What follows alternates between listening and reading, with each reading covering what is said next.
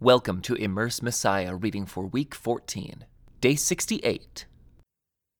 After this, Jesus crossed over to the far side of the Sea of Galilee, also known as the Sea of Tiberias. A huge crowd kept following him wherever he went because they saw his miraculous signs as he healed the sick. Then Jesus climbed a hill and sat down with his disciples around him. It was nearly time for the Jewish Passover celebration. Jesus soon saw a huge crowd of people coming to look for him. Turning to Philip, he asked, "Where can we buy bread to feed all these people?" He was testing Philip, for he already knew what he was going to do. Philip replied, "Even if we worked for months, we wouldn't have enough money to feed them." Then Andrew, Simon Peter's brother, spoke up. "There's a young boy here with 5 barley loaves and 2 fish. But what good is that with this huge crowd?"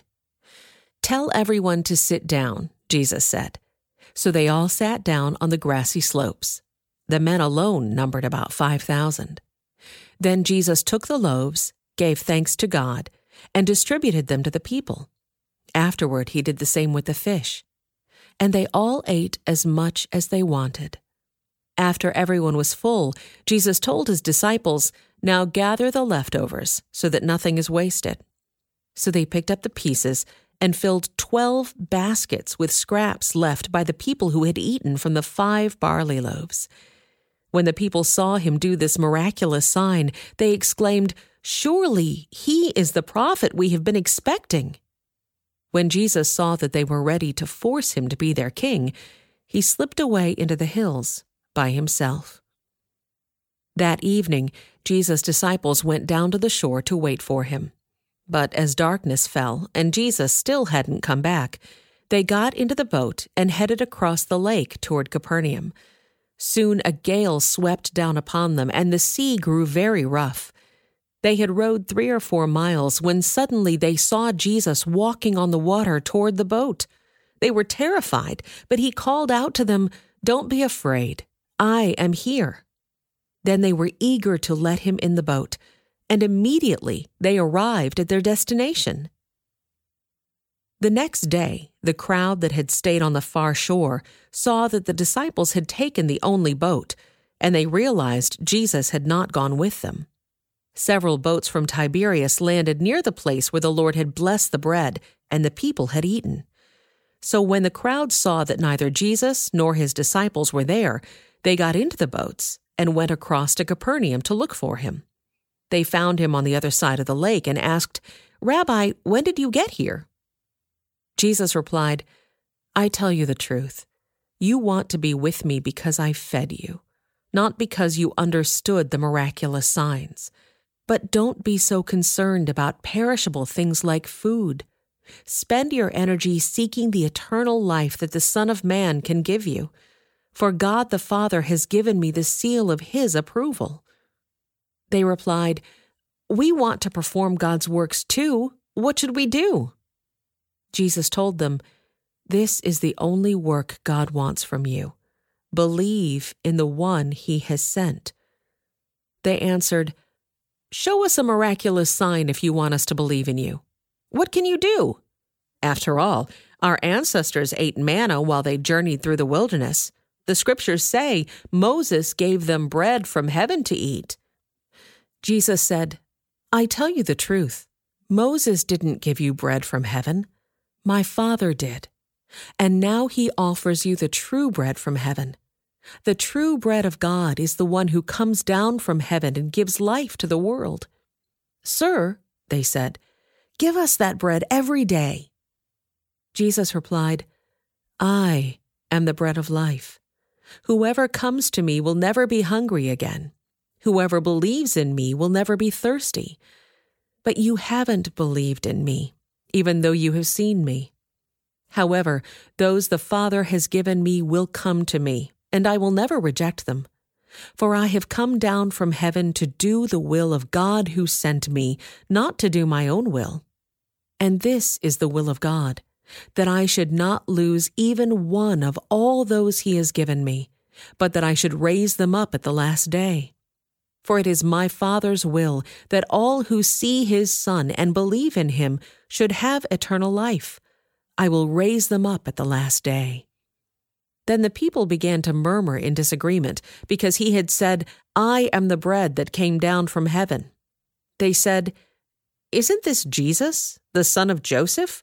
We know his father and mother. How can he say, 'I came down from heaven'?" But Jesus replied, "Stop complaining about what I said. For no one can come to me unless the Father who sent me draws them to me, and at the last day I will raise them up. As it is written in the Scriptures, they will all be taught by God. Everyone who listens to the Father and learns from him comes to me. Not that anyone has ever seen the Father. Only I, who was sent from God, have seen him. I tell you the truth.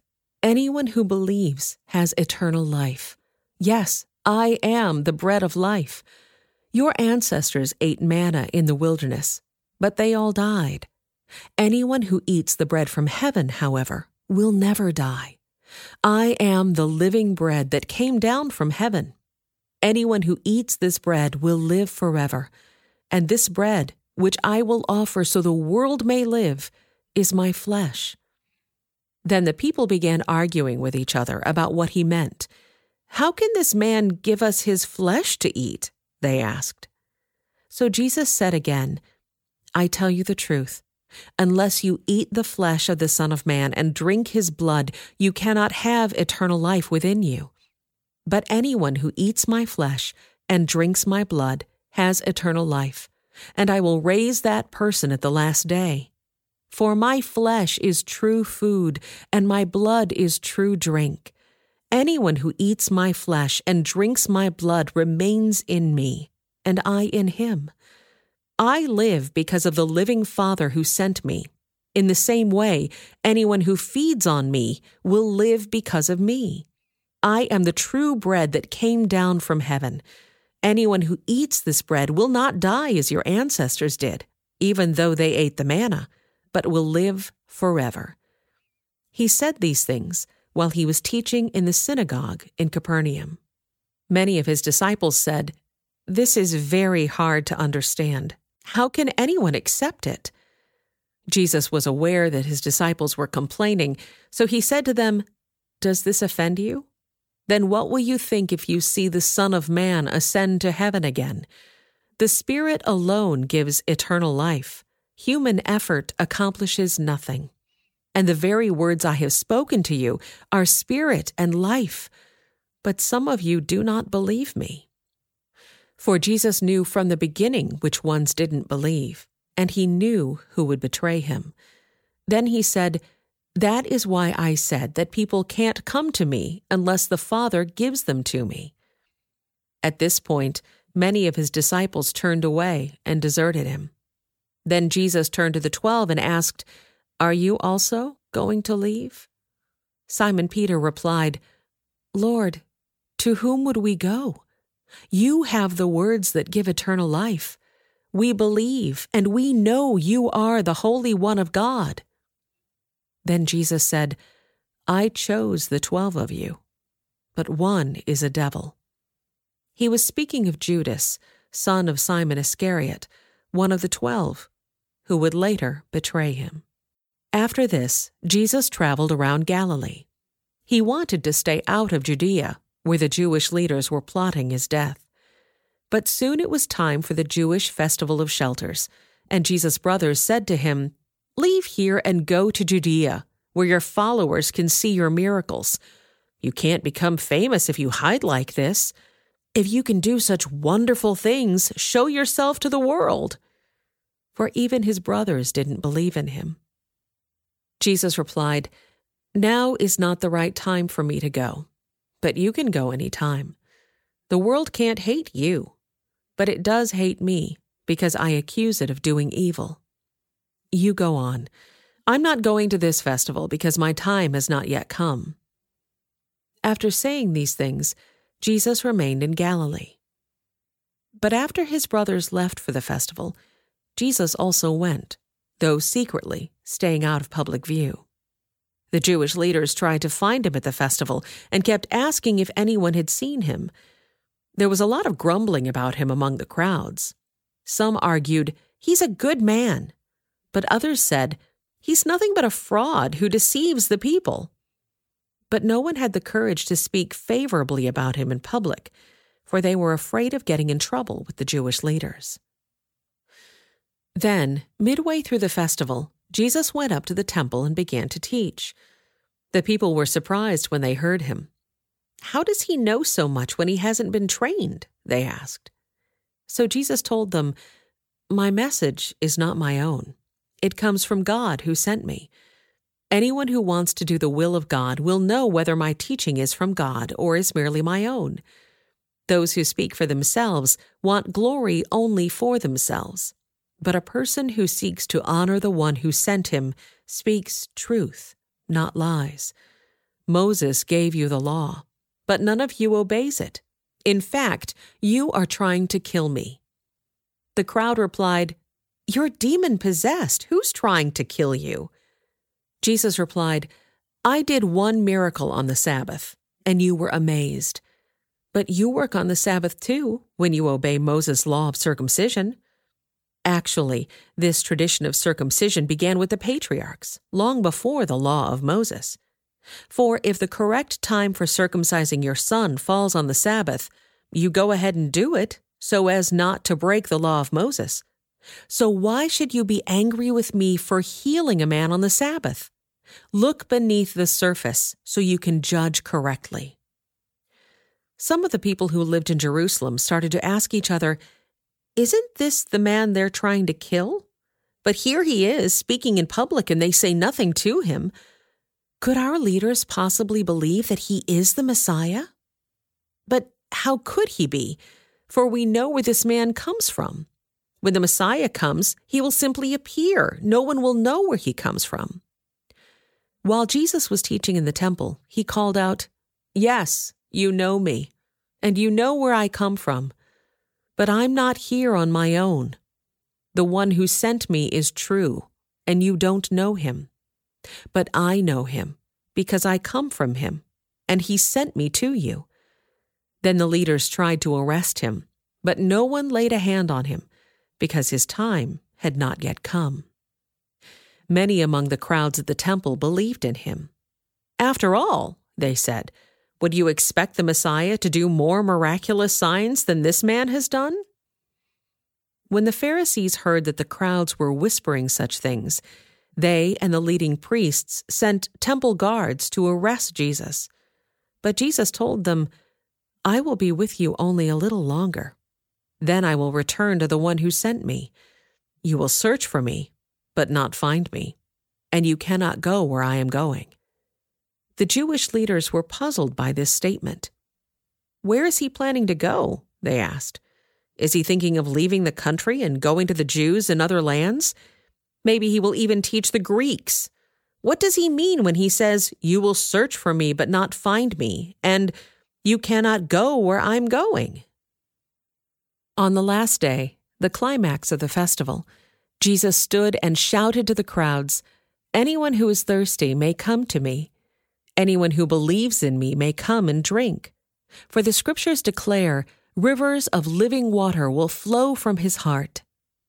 When he said living water, he was speaking of the Spirit, who would be given to everyone believing in him. But the Spirit had not yet been given, because Jesus had not yet entered into his glory. When the crowds heard him say this, some of them declared, "Surely this man is the prophet we've been expecting." Others said, "He is the Messiah." Still others said, "But he can't be. Will the Messiah come from Galilee? For the scriptures clearly state that the Messiah will be born of the royal line of David in Bethlehem, the village where King David was born." So the crowd was divided about him. Some even wanted him arrested, but no one laid a hand on him. When the temple guards returned without having arrested Jesus, the leading priests and Pharisees demanded, "Why didn't you bring him in?" "We have never heard anyone speak like this," the guards responded. "Have you been led astray too?" the Pharisees mocked. Is there a single one of us rulers or Pharisees who believes in him? This foolish crowd follows him, but they are ignorant of the law. God's curse is on them." Then Nicodemus, the leader who had met with Jesus earlier, spoke up.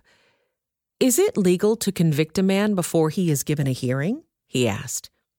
They replied, "Are you from Galilee too? Search the scriptures and see for yourself. No prophet ever comes from Galilee." The most ancient Greek manuscripts do not include John 7:53 through 8:11. Then the meeting broke up, and everybody went home.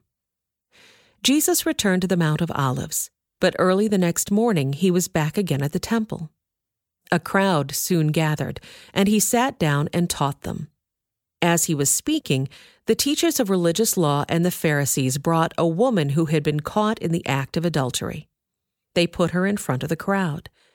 "Teacher," they said to Jesus, "this woman was caught in the act of adultery. The law of Moses says to stone her. What do you say?" They were trying to trap him into saying something they could use against him. But Jesus stooped down and wrote in the dust with his finger. They kept demanding an answer, so he stood up again and said, "All right, but let the one who has never sinned throw the first stone." Then he stooped down again and wrote in the dust. When the accusers heard this, they slipped away one by one, beginning with the oldest, until only Jesus was left in the middle of the crowd with the woman. Then Jesus stood up again and said to the woman, "Where are your accusers? Didn't even one of them condemn you?" "No, Lord," she said. And Jesus said, "Neither do I. Go and sin no more." This concludes today's Immerse Reading Experience. Thank you for joining us.